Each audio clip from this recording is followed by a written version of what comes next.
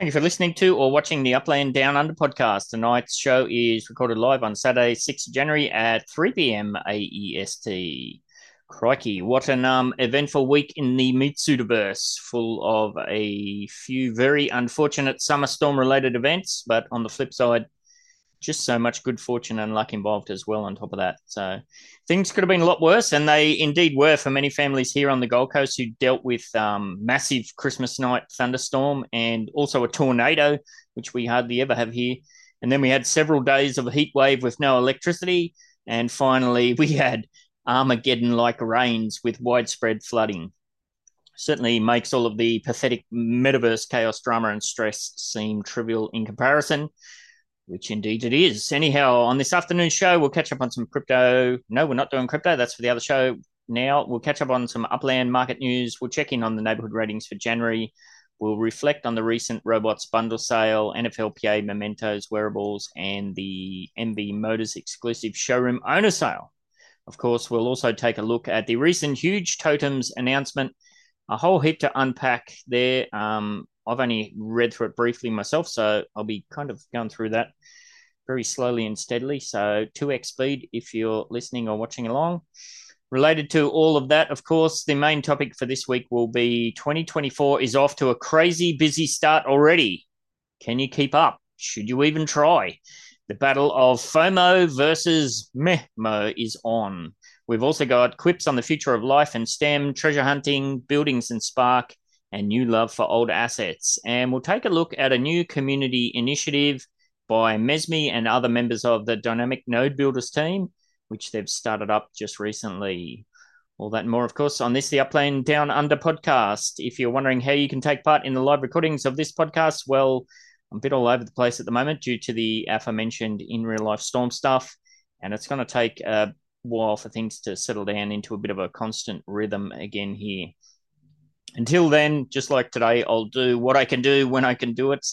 Tentatively speaking, though, I'm hoping to lock in this recorded live podcast to be done at 7 p.m. Thursday nights AEST, which will be joined most weeks by the Blockweb Beat podcast, which, if you weren't aware before, that's going to do the crypto stuff and the wider metaverse Web3 market stuff.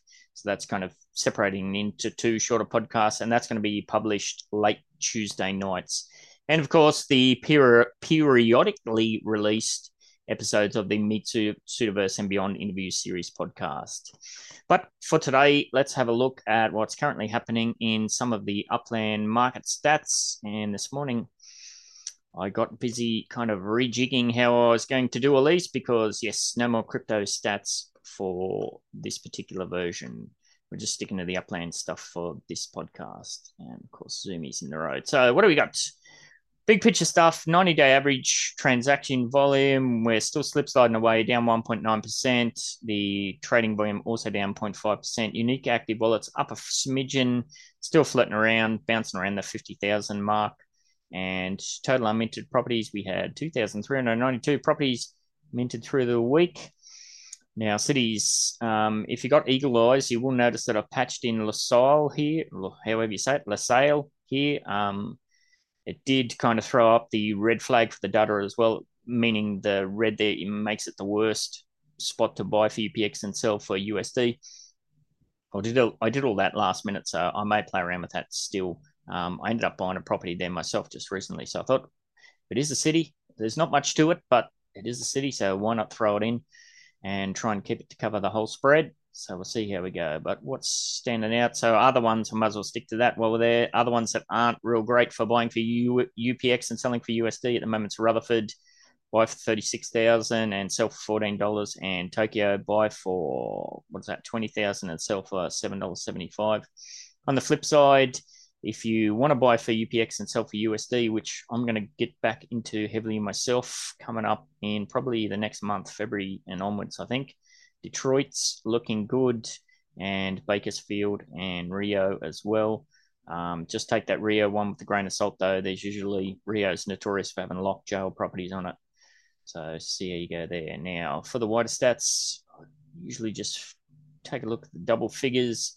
Berlin, nice 20% boost on the UPX, was $7.50 last week, up to $9.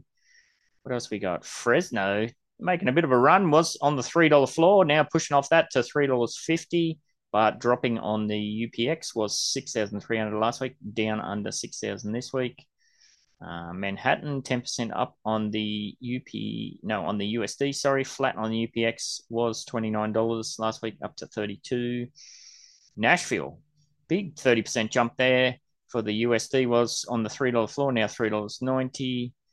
New Orleans heading in the other direction, and then a bit all over the place. Santa Clara up on the USD as well, pretty flat on the UPX, but was $15.50 last week, up to just under $19.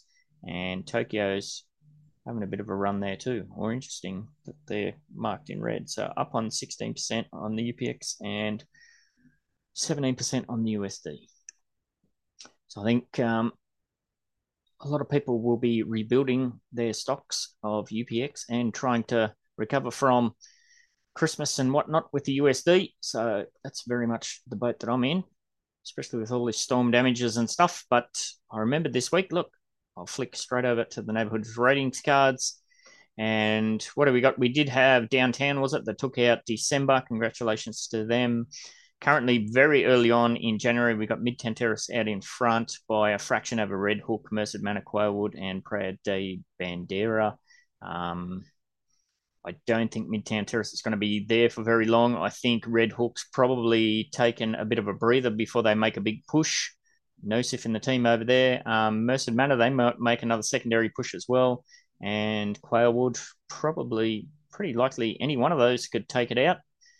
What else have we got on the back end? Greenwich kind of didn't really go anywhere. Sherwood, yeah, they're doing all right. Bayswater, Dogpatch, Boys Town, not much else there that looks primed to take a run for it, but that's not to say someone can't come out of the blue and smash us all, because it is still very early days. If you didn't see, there was another feedback post put together by, I believe it wasn't CERN S4 this time, but somebody else put it together, trying to, raise the question of how it's fair, this whole neighborhood's rating system, and how it supports bigger areas rather than smaller areas. So get yourself on and check that out. And if you agree with that, don't forget to give it an upvote. So that's what's happening there. Now, just some general Upland stuff like this. Like I said, we're only, what are we, 6th of January, and there's almost already so much happened already that I've pretty much completely missed out on. So this is a bit of a reflection for me more than anything. So I'll just go over this. Maybe we got a couple of people in chat. Maybe if I completely ball something up, you can slap me and correct me here. But we did have the robots bundle sale. Now, this was kind of interesting. It was almost like a Gundam robot style thing where you could blend them together and make different things. I did know there was some sort of controversy about it where you couldn't move it and there was only a big burn button there. So I'm sure, all of those teething problems they'll fix up through the year. I think the tech at play here with, burning, merging, creating different things, I think it's all pretty cool. The assets themselves, yeah, they look pretty cool. But here's where the real magic happens. When you burn all three of these exceptional explorers, they combine and transform into something extraordinary. The rare and coveted Cyber Centurion or Volt Vortex, making a Voltron kind of link there. So this was all cool. It did stimulate a lot of interest in the kind of community engagement. There was a lot of people going backwards and forwards, trading different things. I did have somebody reach out wanting me to list their map asset in one of my showrooms, which is it's pretty hard to do because you trust the person to send it to them and whatnot. So I don't know. I think if they've kicked off the year with this already, I think this is something they're probably going to dive even heavier and heavier into. And yeah, of course, all of those little teething problems they had with the big green burn button and whatnot, I'm sure they'll fix all those up. So if you manage to get hold of one of these yourself, good on you. There wasn't that many of them around. And 9 a.m. PT again. So needless to say, with everything else that I had going on in real life, I didn't really sleep through. I had one ear out and one eye open at all times on the tarp flapping away on the top of my roof with a big hole in it. So I completely slept through these. Who we got? We got Angry and Buellerman in chat. Did you guys get yourself engaged in any of that stuff? Robots? Oh, hang on. Yeah, I thought for 25K it was worth it to get two assets. So I got I think I got a gold map asset traded for a red and then a red block explorer. So I thought that was pretty And cool. they seem to be going for a pretty decent price on the secondary market too, with people trying to get them all and combine them and whatnot. So yes. And Gilliman, it's very early AM for you. So kids are sleeping all right, mate. So we're power ahead. So yeah, I thought as I keep saying that the general tech at display there, it was cool, and I'm sure they're going to angle into it more and more as the year goes on. So that wasn't all that we had. Of course, we did have another one. Now, not that. This one, NFLPA. Now, this is interesting. They also recently did a stock car wearables sale. So they're definitely trying to flesh out these kind of existing community events, features, partnerships a bit more. So wearables, I kind of personally, I've kind of moved on beyond the whole wearables thing. Um, I've tried several times to get into the cafes on my mobile phone, and it just does not work at this stage. So hopefully they can fix it up and it can become a bit more optimized, because at present it's almost impossible, at least for me, especially at this time of the where there's so much crap going on with the internet here in the Gold Coast. But yeah, pretty cool that they're doing this sort of stuff. I mean, if you're all in on that, and I'm sure you're going to look into diving into that heavier and heavier, more stuff to buy, more stuff to wear, more stuff to trade and sell and whatnot, which moves on over to the big one. This was another surprise one. This one, I thought all of these UK branded cars, I thought they were all done and dusted, but apparently not. So we had, now this was this last night? It was very recently. The MB Motors exclusive showroom owner sale. So this is another one where you had to be a showroom owner to take part. Fairly pricey, this one, when I looked at it. $249. Now, there was a hell of a lot of confusion with this. I saw they mentioned nine a whole bunch of times, nine different types of MB cars. So there's more than one person who bought this pack, this bundle pack for $249, expecting to get nine different cars, only to find out they got three, and randomly distributed based on the nine different models. As always, communication with these things can be improved. And again, sometimes it pays to, especially if you're going to be spending that amount of money, $250. I don't know about you, but I don't throw that sort of money around willy nilly. You might want to read into things in a bit more detail. But yeah, interesting to go back and see that they're trying to sell some of old that old stock, old inventory. So what do we get? $250 for three cars. Yeah, I guess that works out to a decent price per car, especially if you manage to jag one of those, the TR or one of the UK edition ones. Um, I didn't read the fine print myself to know that if you were guaranteed one of the super cool ones, or it was just completely randomized. I mean, I think you'd be pretty disappointed if you got a Series 2, a Series 2E, and a Series T. Um, Maybe that's in there somewhere. I didn't check. But again, more stuff to spend your money on, more stuff to buy, more stuff to trade, more stuff to sell. So that kind of the sentence is above it that says you get three. Yeah, so it was in there. It definitely was in there that you got three, but people just they saw nine, and then I guess they looked at the big figure and thought, wow, that's a really good deal. So they kind of stooged themselves a little bit. And you will see, I don't know if you noticed, but I did save those Upland website. I saved them as PDFs, which has helped my poor old laptop tremendously to try and be able to load all this stuff. Just when I started to get a bit of a new laptop for 2024 budget together, thousands and thousands of dollars worth of storm repair damages instead. So, wah, wah, wah. So I'll have to make do with what I've got for probably at least 6 months or more again. So bear with me as we try and salvage what we can. All right, so that was all of the reflection stuff. Now, the big one that dropped, of course, was totems. Everybody was kind of at X1 saying we want information about totems before the end of the year.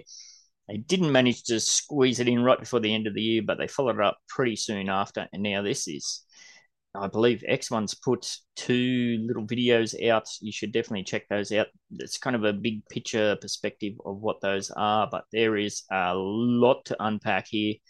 I haven't read this in great detail myself, so bear with me. I'll probably go through this a bit slower than I normally would. And with everything else going on, In real life, my brain's a bit slower than it normally is. So here we go. So yes, as the final totems have been sold, we're gearing up for an exhilarating phase in Upland, the simulation of life through totems. Yes, yes, yes. The first totem life cycle begins Tuesday, January 9th at 9 a.m. PT, which is Wednesday the 10th at 3 a.m. my time. Prior to this, on January the 8th, between 9 and 10 a.m. PT, we'll capture a snapshot of all players possessing a totem map asset. Now, this is what I thought was interesting straight off the bat here. So following this, for each of these players will be granted a one-time totem allocation to initiate the nurturing of their totem. Each totem will go through at least 5 cycles, during which players can feed them with the objective of getting protem in return. Now, this is, I don't know, there's a few things that are weird to me here. So the snapshot's taking place, and they're going to give everybody the protem based on that snapshot. But there's another section further down where you have to kind of activate your totem. So I'm looking at this myself as somebody who is extremely time poor at present.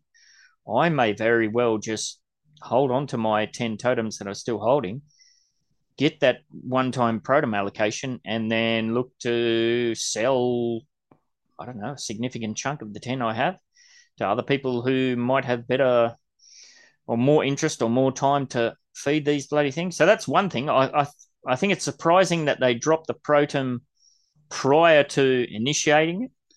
So I bet I won't be the only one thinking of that. Where I'll just bank that protem and just thank you very much.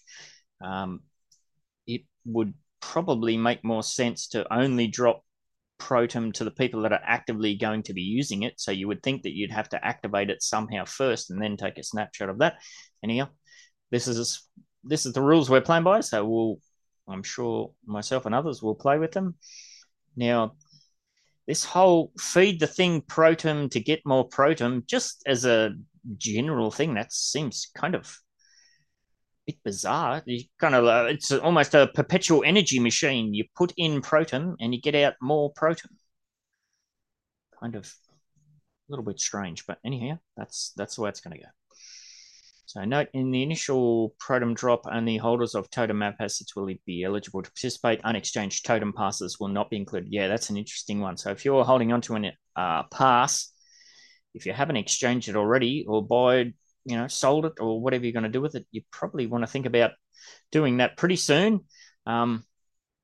Eventually, all of these are just going to become map assets. And if you've got a totem pass, I would assume if you miss out on this particular event, then it's just going to become a weird kind of NFT in your wallet, a bit like my Miami one. What was the one we got there? Miami pass for a property. I didn't bother exchanging that because I just got some 10,000 UpX property. I thought, you know what, I'm just going to hold on to this pass because it looks kind of cool.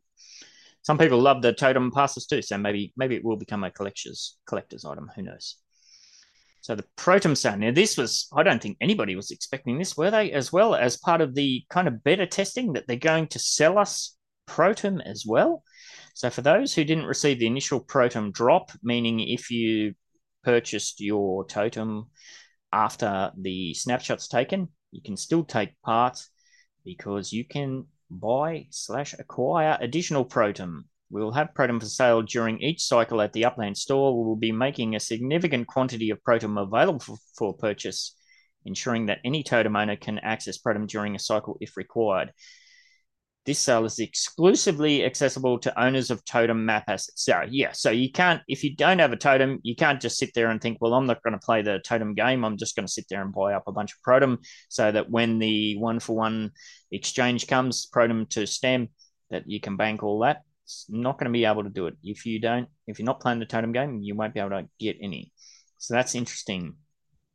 Kind of a bit disappointing that they don't mention prices here.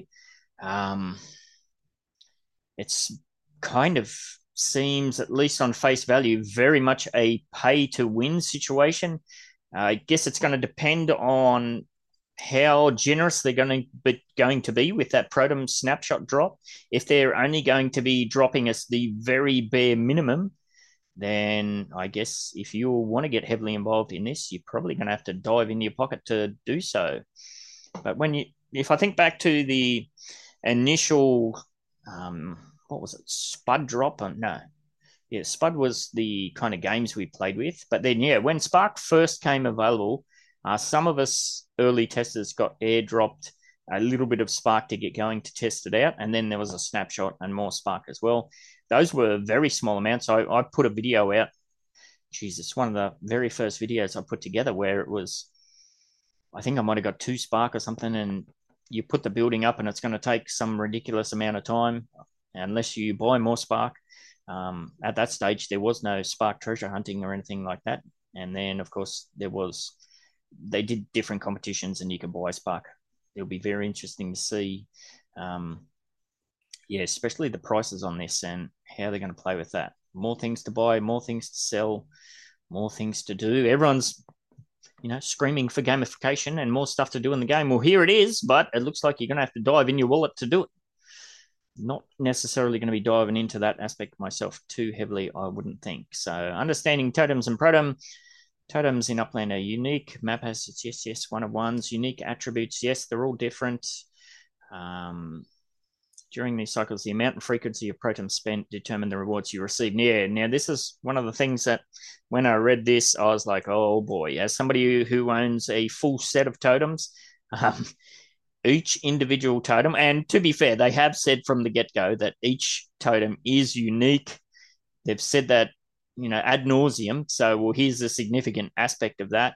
They're not going to all have the same feeding cycles. They're not going to require the same amount of protem, the same, everything's going to be different. So somebody who's got 10 of these things, yeah, I might have, well, not might have, I've definitely bitten off a bit more than I'm able to chew here. So I'll definitely be looking to reduce some of that, aside from the initial snapshot, of course. So yeah, I'm not going to get up.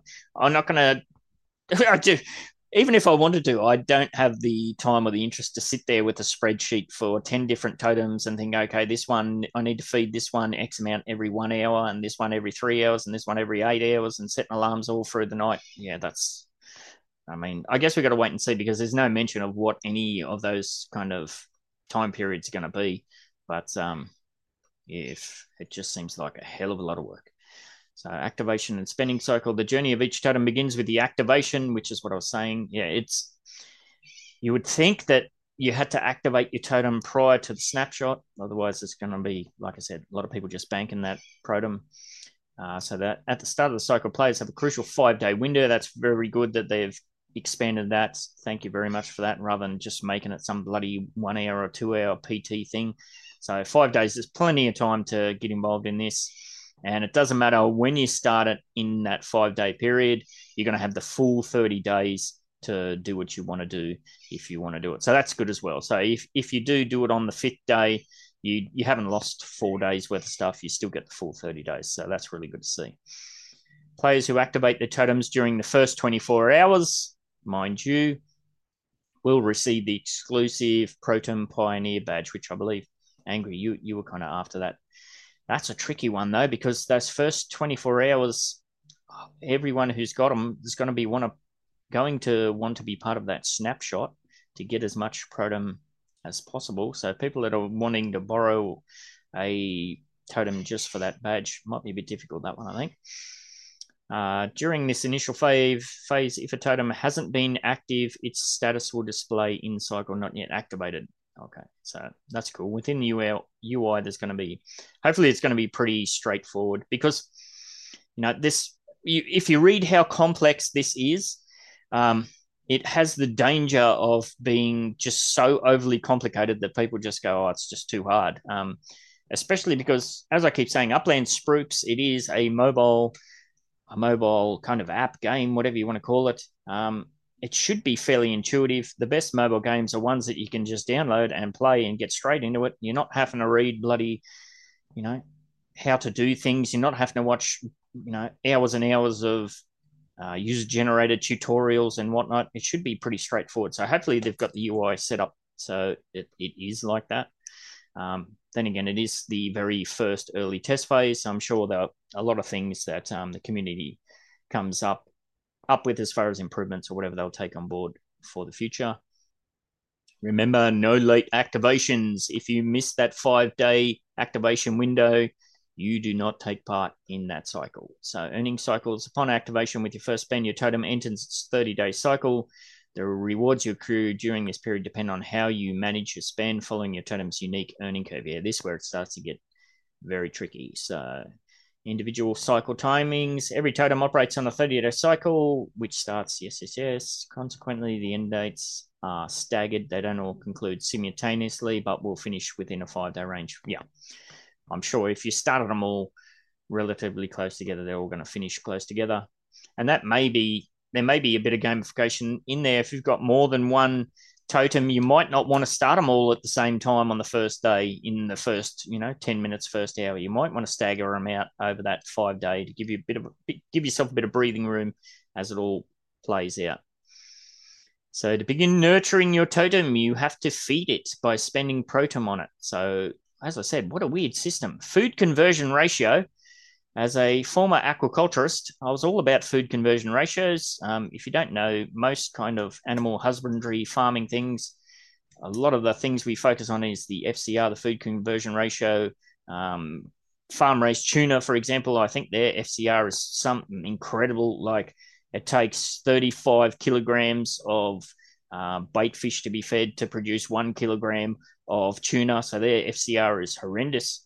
So other fish or other different types of animals, their FCRs is much closer to 1-to-1. But here with the totems, yeah, the FCR here, that's one way to look at it. You're feeding it protem and you're getting protem out in return. Obviously, you're not going to be wanting to put your protem into these things to get out less protem, but that is a distinct possibility, which is kind of very, very interesting.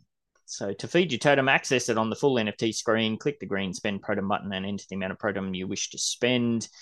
Interesting that there's not really much guidelines there apart from a follow-up message you get where it says something, I think it's further along, where maybe you want to think about not feeding it so much. Some of these are going to require a lot and to be fed more often than others. Some of them are going to be require a little bit and spaced out on every other bloody combination in between.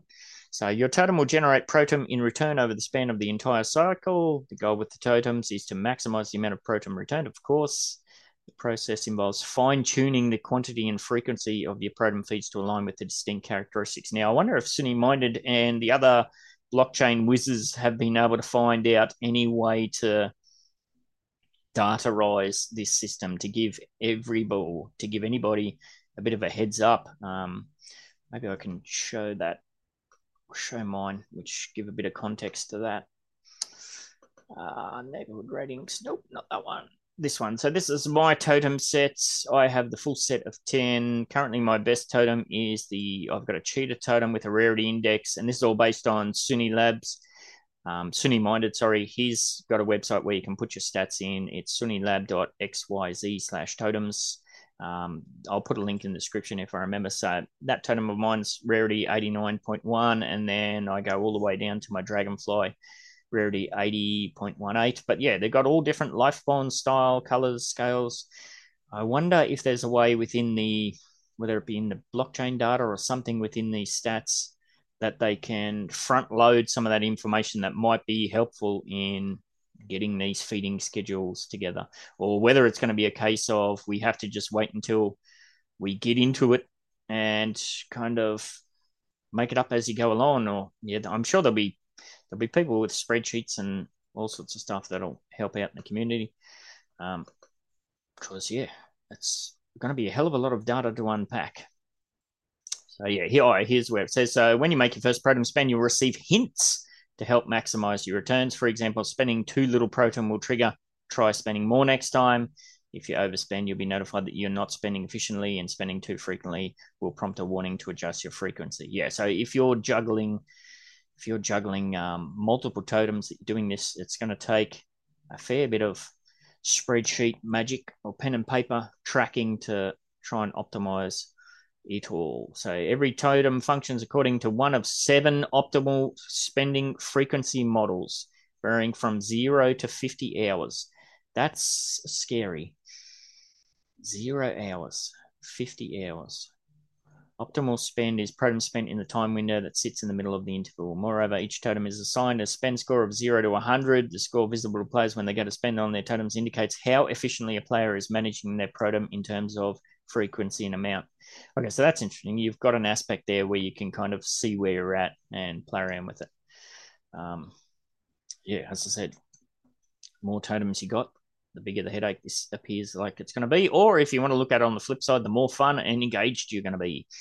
Output in Upland, each totem comes to life with its own output curve. This is interesting too. Some of them have different curves.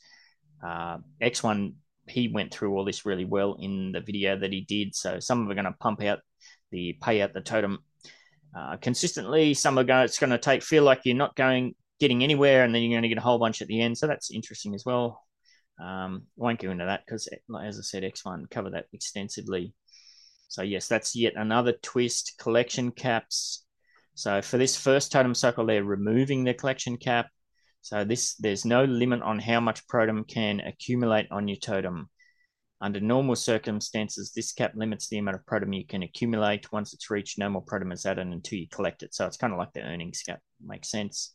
So they want to keep you active in the thing, basically kind of trying to keep your Tamagotchi alive. Keep in mind, we can activate this cap at any time during the cycle. So yeah, don't come back and say, hey, you put the cap on and you didn't let us know. You've been warned up front that it could kick in at any time. Now, this is also where it gets very interesting. Penalties.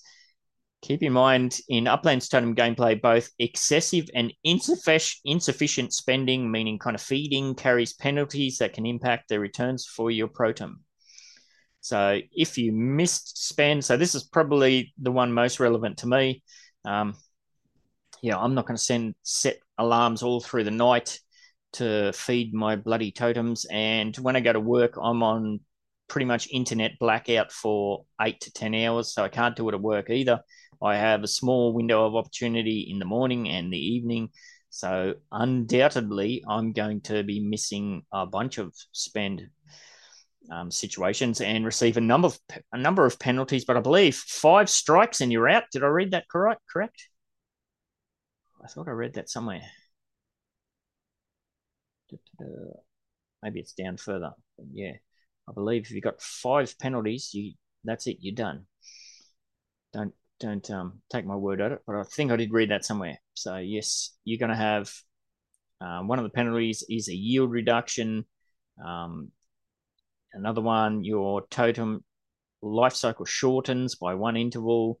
There it is there. Yeah. You can miss up to 5 spend intervals without any penalty. However, upon missing your 6th, your totem stops yielding rewards immediately, ending the cycle prematurely. So yes, this is where if I look ahead, me trying to potentially manage 10 of these bloody things, I think mine would I'd end up just pumping protum into these things and they're going to be locked up and it's just going to be a complete waste of time. So have to wait and see. Apart from missends, there are penalties associated with how you spend on your totem. Overspending. So if you're trying to overfeed it, you're going to get a penalty. If you underfeed it, you're going to get a penalty. And if you're trying to do too many feedings in a particular interval, you're also going to get a penalty. So yeah, wow. There's, like I said, a hell of a lot to unpack. Each totem has a unique, we covered all that, impact of penalties. The penalties of Upland's totem gameplay add a strategic layer, certainly do, requiring players to carefully consider the spend decisions and timing. Understanding navigating these penalties is key in bold to maximizing the yield from your totem. Absolutely. Understanding total, we know all about that, kind of covered that. So yes, my, that is a lot to unpack there. So I don't know. We got a few people in chat now. Broski's jumped in. Anybody? Or Zoe's into. Hey, Zoe. What have we got? Let me just catch up on chat. Buelerman says, I assume that we will see the spending and receiving amounts on the blockchain. I don't think they'll offer more insights there. He's going to take a look at the API endpoints and hope to discover something. Yes. All right. What do we think? I know Angry was trying to get a hold of a totem. Anybody else? The idea of all of that just scares the bejesus out of me. Trying to manage 10. I think I'm just going to bank that initial airdrop and then potentially maybe sell 8 of them. See how I go.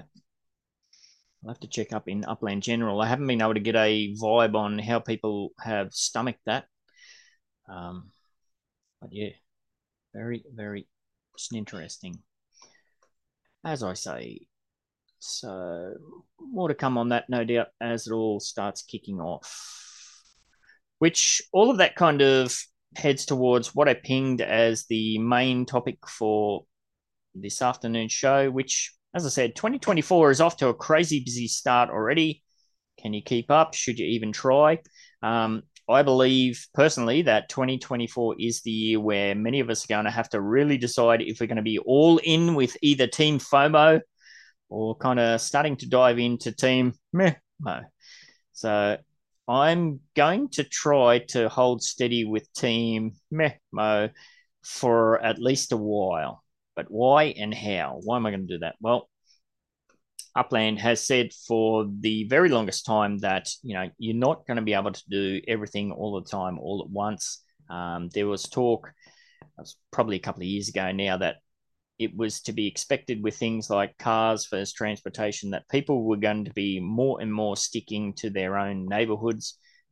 As the whole cafe situation expands, I'm sure there'll be people doing different things within their own neighborhoods. We've got the racing and everything else that's going on. So it seems like, they're kind of trying to narrow that focus more and more and more, especially with all of these wearable sales. I expect there'll be more and more of those kicking off. We have UGC, of course, has just exploded in the probably the last quarter of 2023. There's just so much to get yourself involved with, so much to buy. If you want to try and get involved in it all, I swore I wasn't going to get into the FOMO, dive onto the FOMO dragon and go for a ride. But so many times towards the end of 23, I found myself, if I didn't set an alarm at stupid AM to get up to try and buy some of this stuff, I'd just wake up and I think, well, I better go and check that out. My inventory, when I looked at the end of 2023, my inventory list is just chock full of stuff that I didn't really need or necessarily want to buy. I just did it for purely FOMO reasons. Definitely personally looking to dial that back massively, massively, massively this year. And in fact, go on the flip side and still stick to my original plan. I want to drop at least another 2,000 properties. I want to trim the fat, so to speak, and kind of start pushing my own account very much in that more slim down focus direction as well. I was talking to DTech and DM this morning about structure ornaments, and I'd still, as much as it's a pain in the ass to move crates manually now, we've got the Midtown Terrace 100 track. I'd love to deck that out, Midtown Terrace as my kind of neighborhood. I'd love to deck that out with structure ornaments, different themes in different areas. So I think I'm going to personally try and dial way, way back on all of this stuff. I never really had much of an interest in NFLPA or the stock cars, so that's no worries to kind of get over that. Things like these totems, I wasn't really planning on going too heavy in them, and then what do you know, I found myself FOMO into the full set, and I had a whole bunch of spares and whatnot. So I need to really take some deep breaths and dial it back a bit. Anybody else in chat as far as big picture perspectives? What are you looking to do? Are you all in the FOMO? You're going to still trying to chase, be involved in everything and everything? Or are you going to join Team Mehmo? Maybe a bit of I'm working on earnings, getting Spark, and building my Chicago web. I tried to stick away from everything else. Yeah. There's no reason you have to be all in on one version or the other. Maybe you're all about the NFLPA and you're gonna, stick to getting everything that you can as far as that. I'm sure there's going to be new partnerships and whatnot that pop up through the year, new opportunities. So it's not. I don't know. I just know for myself that I was putting it out there and I kept saying that I was going to get less and less involved in FOMO, but I was still very much getting bitten by it very often. So how am I going to kind of wean myself off that further? Well, one of the things I did straight up in 2024 was I paid off all of my UPX debts. I owed, obviously, I had to send Bueller 1 million UPEX. So that helped get the UPX balance down. But then I had a couple of construction debts. So I paid all those out. That was over a mil too that I paid that out. So my current UPX balance is very slim. And by the time I put out prizes associated with this show, I'll be back to almost zero. So I can't FOMO into anything if I've got no UPX. And I meant to do it before we got kicked off, actually. I'm going to withdraw my quite sizable USD balance and help pay off the credit card. So if I got no USD balance and I've got no UPX balance, well, I just can't FOMO. So that'll be my tactic, at least for a while. So see how we go. But yes, I just don't think you're going to be able to get involved in everything all of the time. But there you go. Like I said, it doesn't have to be all or nothing.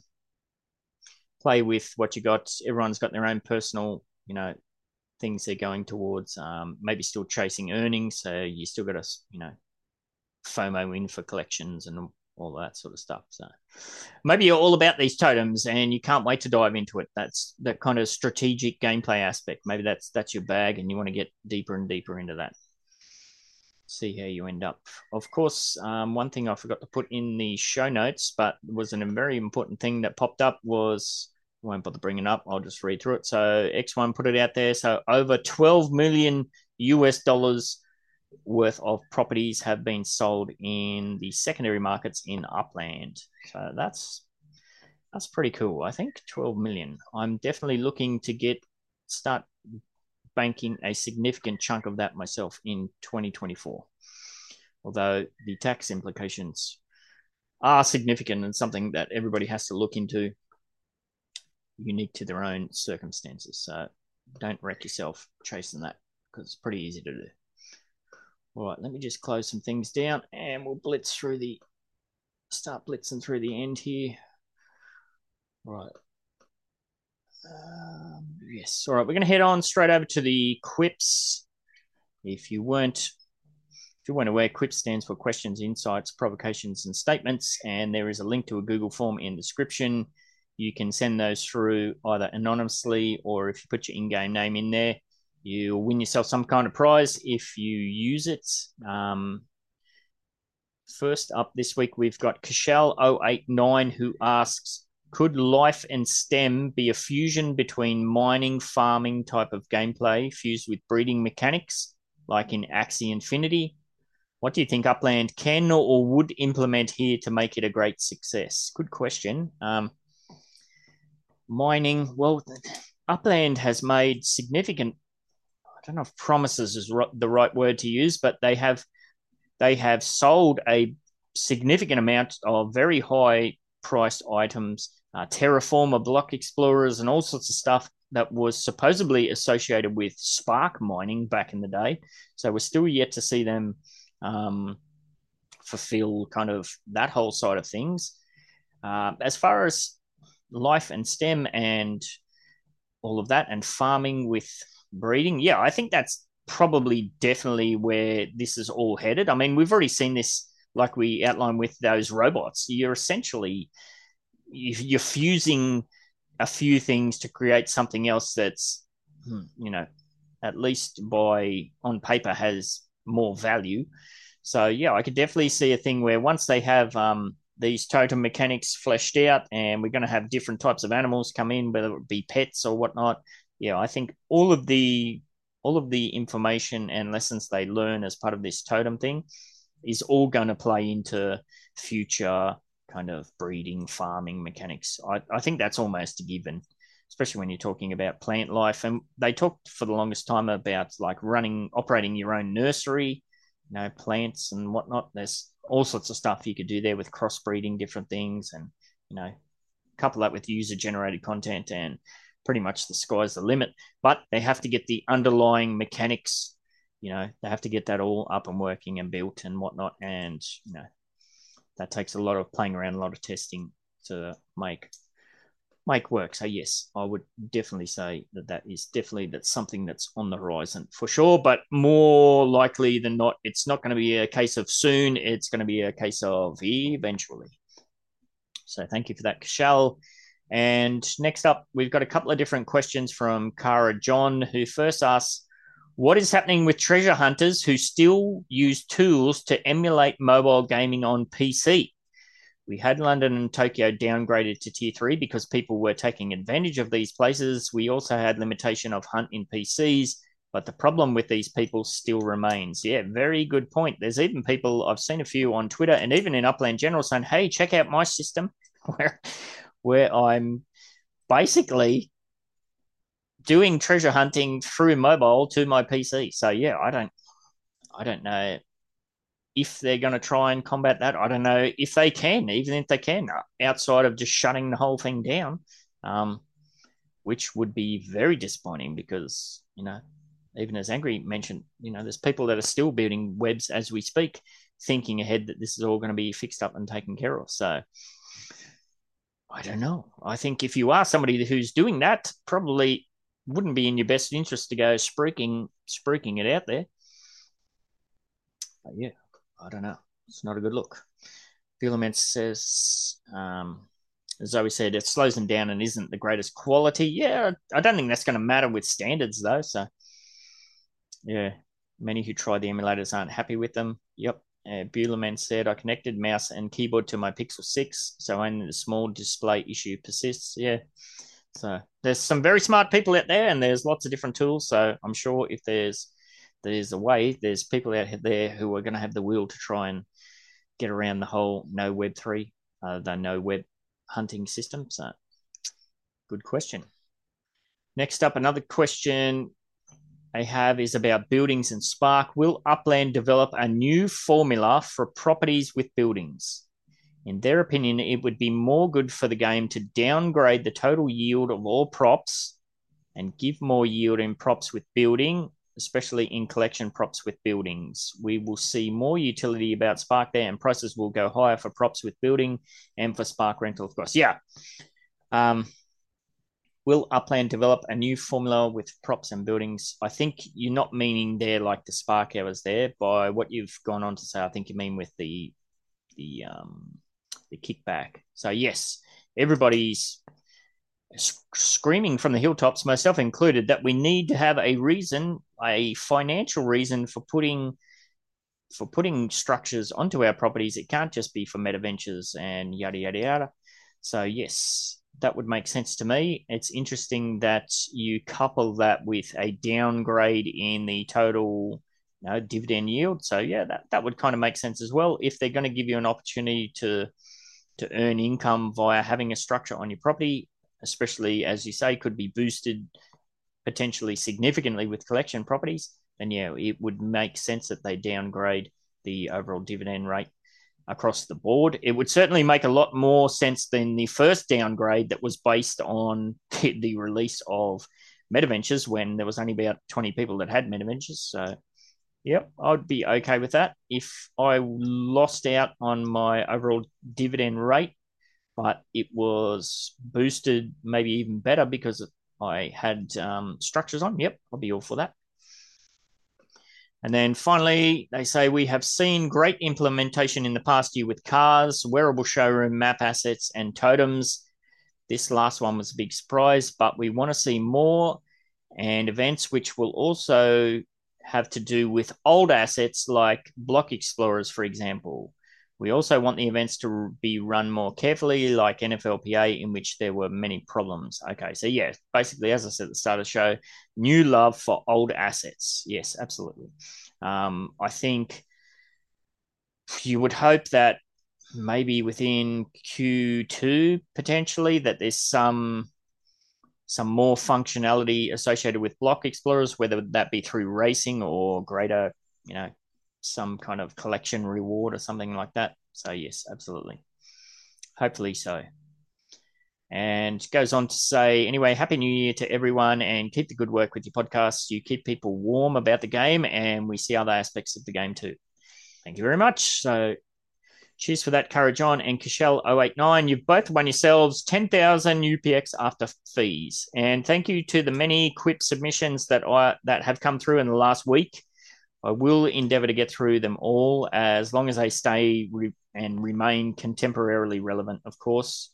And a reminder that if you submit a quips and you want to claim a prize for doing so yourself, have to include your in-game name in your submission. All right, something else, something new that's being kicked about is a new kind of campaign that Mesme and other members of the Dynamic Node Builders have recently started, which is a series introducing Uplanders to the community. In their words, the goal is to get some exposure for Uplanders you don't hear about every day. And I believe that the first person to be featured is Kevin Luxury. So let's take a gander at what Mesme and the Dynamic Node Builders team have got going on, and especially to Kevin Luxury's responses to those interview questions. So let me find out what we got here. So yes, in-game name, Kevin Luxury. Kevin has been playing Upland since August 2021.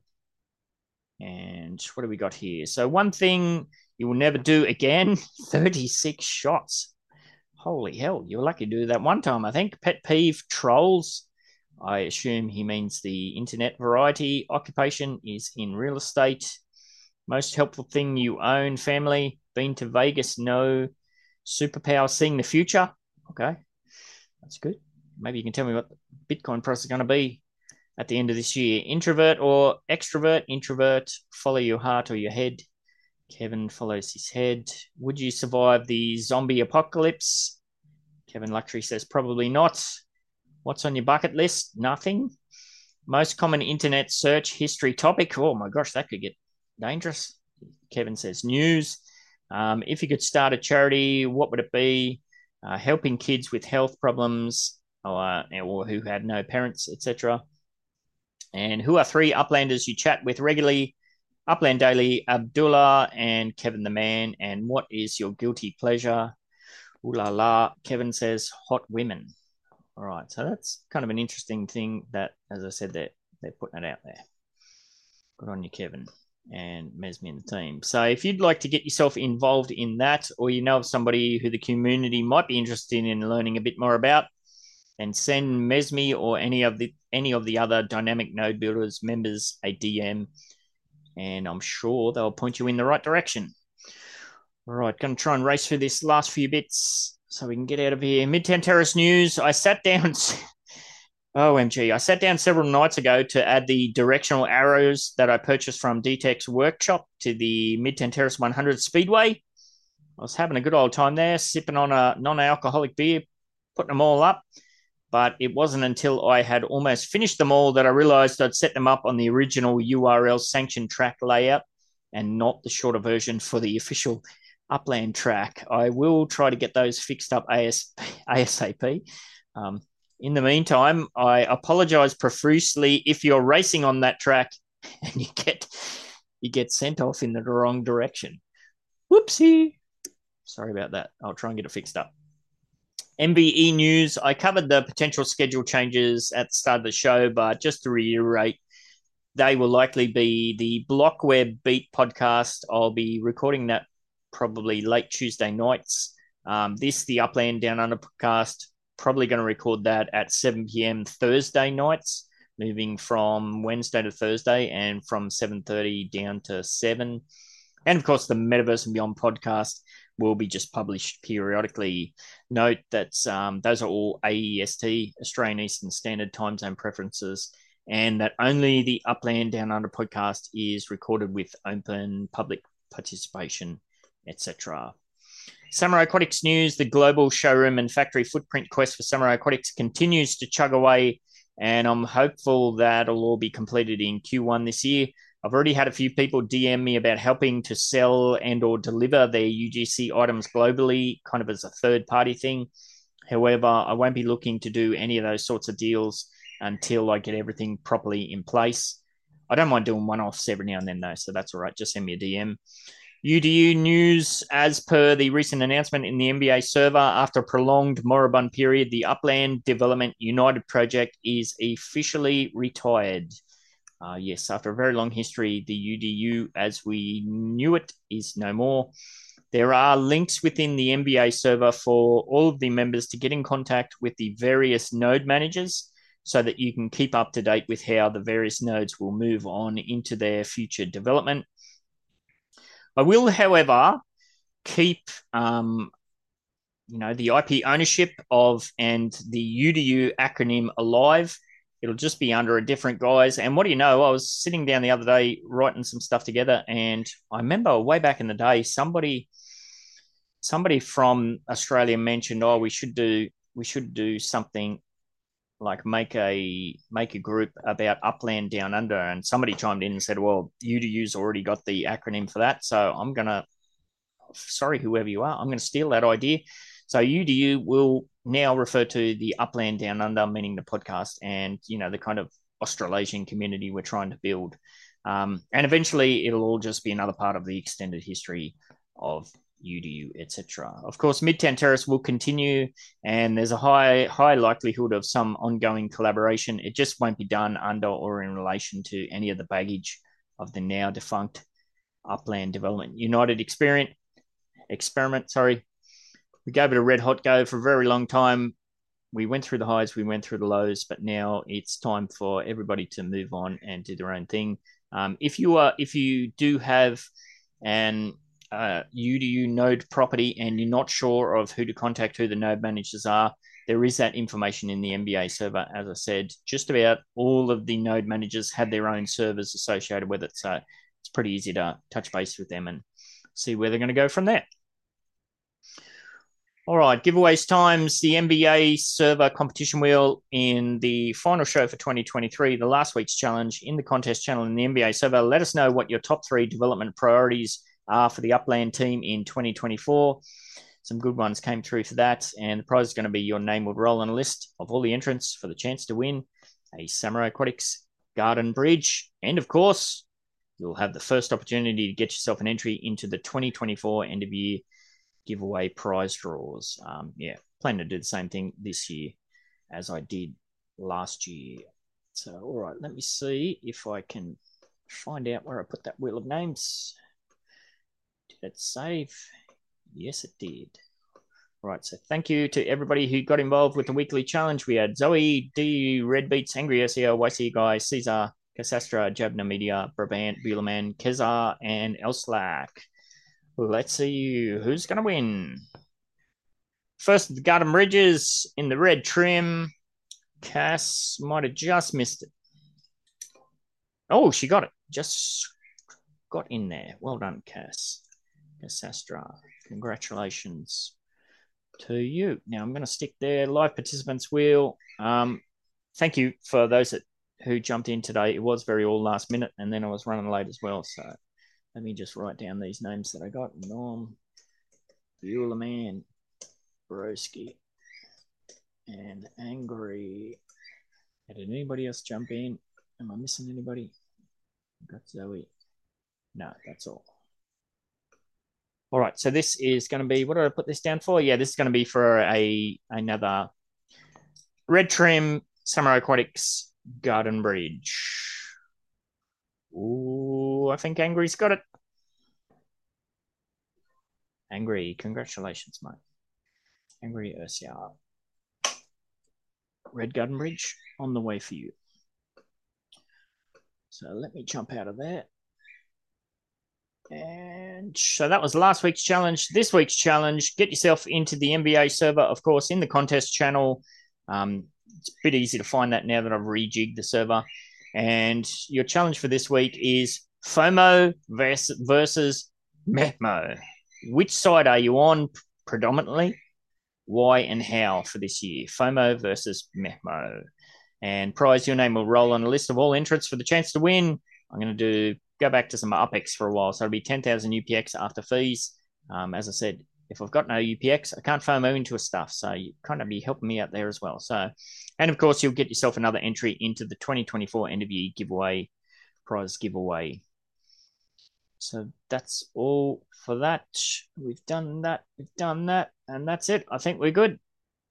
I think I covered everything I want to cover. Anybody else got anything they want to spruik, promote, spam? I know Buelerman's, he's got his hands full, but still very early in the AM. So, yeah, hopefully I'll switch back over to the evening time period next week and start settling into a bit better routine so we can get back into back into the swing of things. It's just, my gosh, what a way to start the year. I Crazy. wanted to ask Yep, real quick, absolutely. um, have you plugged in to Spark Tycoon yet? No, I did see that pop up, and I saw some screenshots. People making like banking 20,000 UPX, 40,000 UPX. Yeah, no, Oh yeah, yeah, yeah. there is potential to make bank in a very passive way, Mm. just while you're hunting. And it's really, really cool. I pulled out 20,000 today, um, from the Spark Exchange, just from doing my hunts. And it's based on paid sends. So your rush sends still count. So if you are a real big Spark tycooner, then hunt those rushes down and all of those sends count. Yeah, absolutely. And Angry just said literally he just started it today. Pretty cool stuff. So, yeah, I mean, if you're especially if you're somebody who does a lot of treasure hunting, you may as well because there's not many extra steps you have to do to do it all, is it? You got to register and a few different bits and pieces. Yeah, you just link your Upland account to the UpX Spark Exchange, which is all done with a code now. It's much easier than it used to be. Yep. Um, and then you find Spark Tycoon in the menu. It lets you know what kind of resources and UpX balance you've got. And if you want to auto generate resources, you build a little node on it. Um, but otherwise, it's just hunting. And after you've done your hunts, you go check, and your resources are there, and you sell them off, and you make moolah. Moolah. Yes. So yeah, if especially as I said, if you are somebody who does, a decent whack of treasure hunts, you'd be mad if you didn't get yourself involved. Oh, yes. Yeah, so maybe it'll be the character. If you're not a treasure hunter, maybe that's the extra character you need to get involved. Because I do know some people have said that the grind with standard hunting and whatnot is, of course, most people do it because they're trying to get the spark. But if you're not making any UPX, and in some cases, if you're losing UPX, well, you're not going to get, significantly involved in it. But with this extra third party thing, that might be that might be the difference.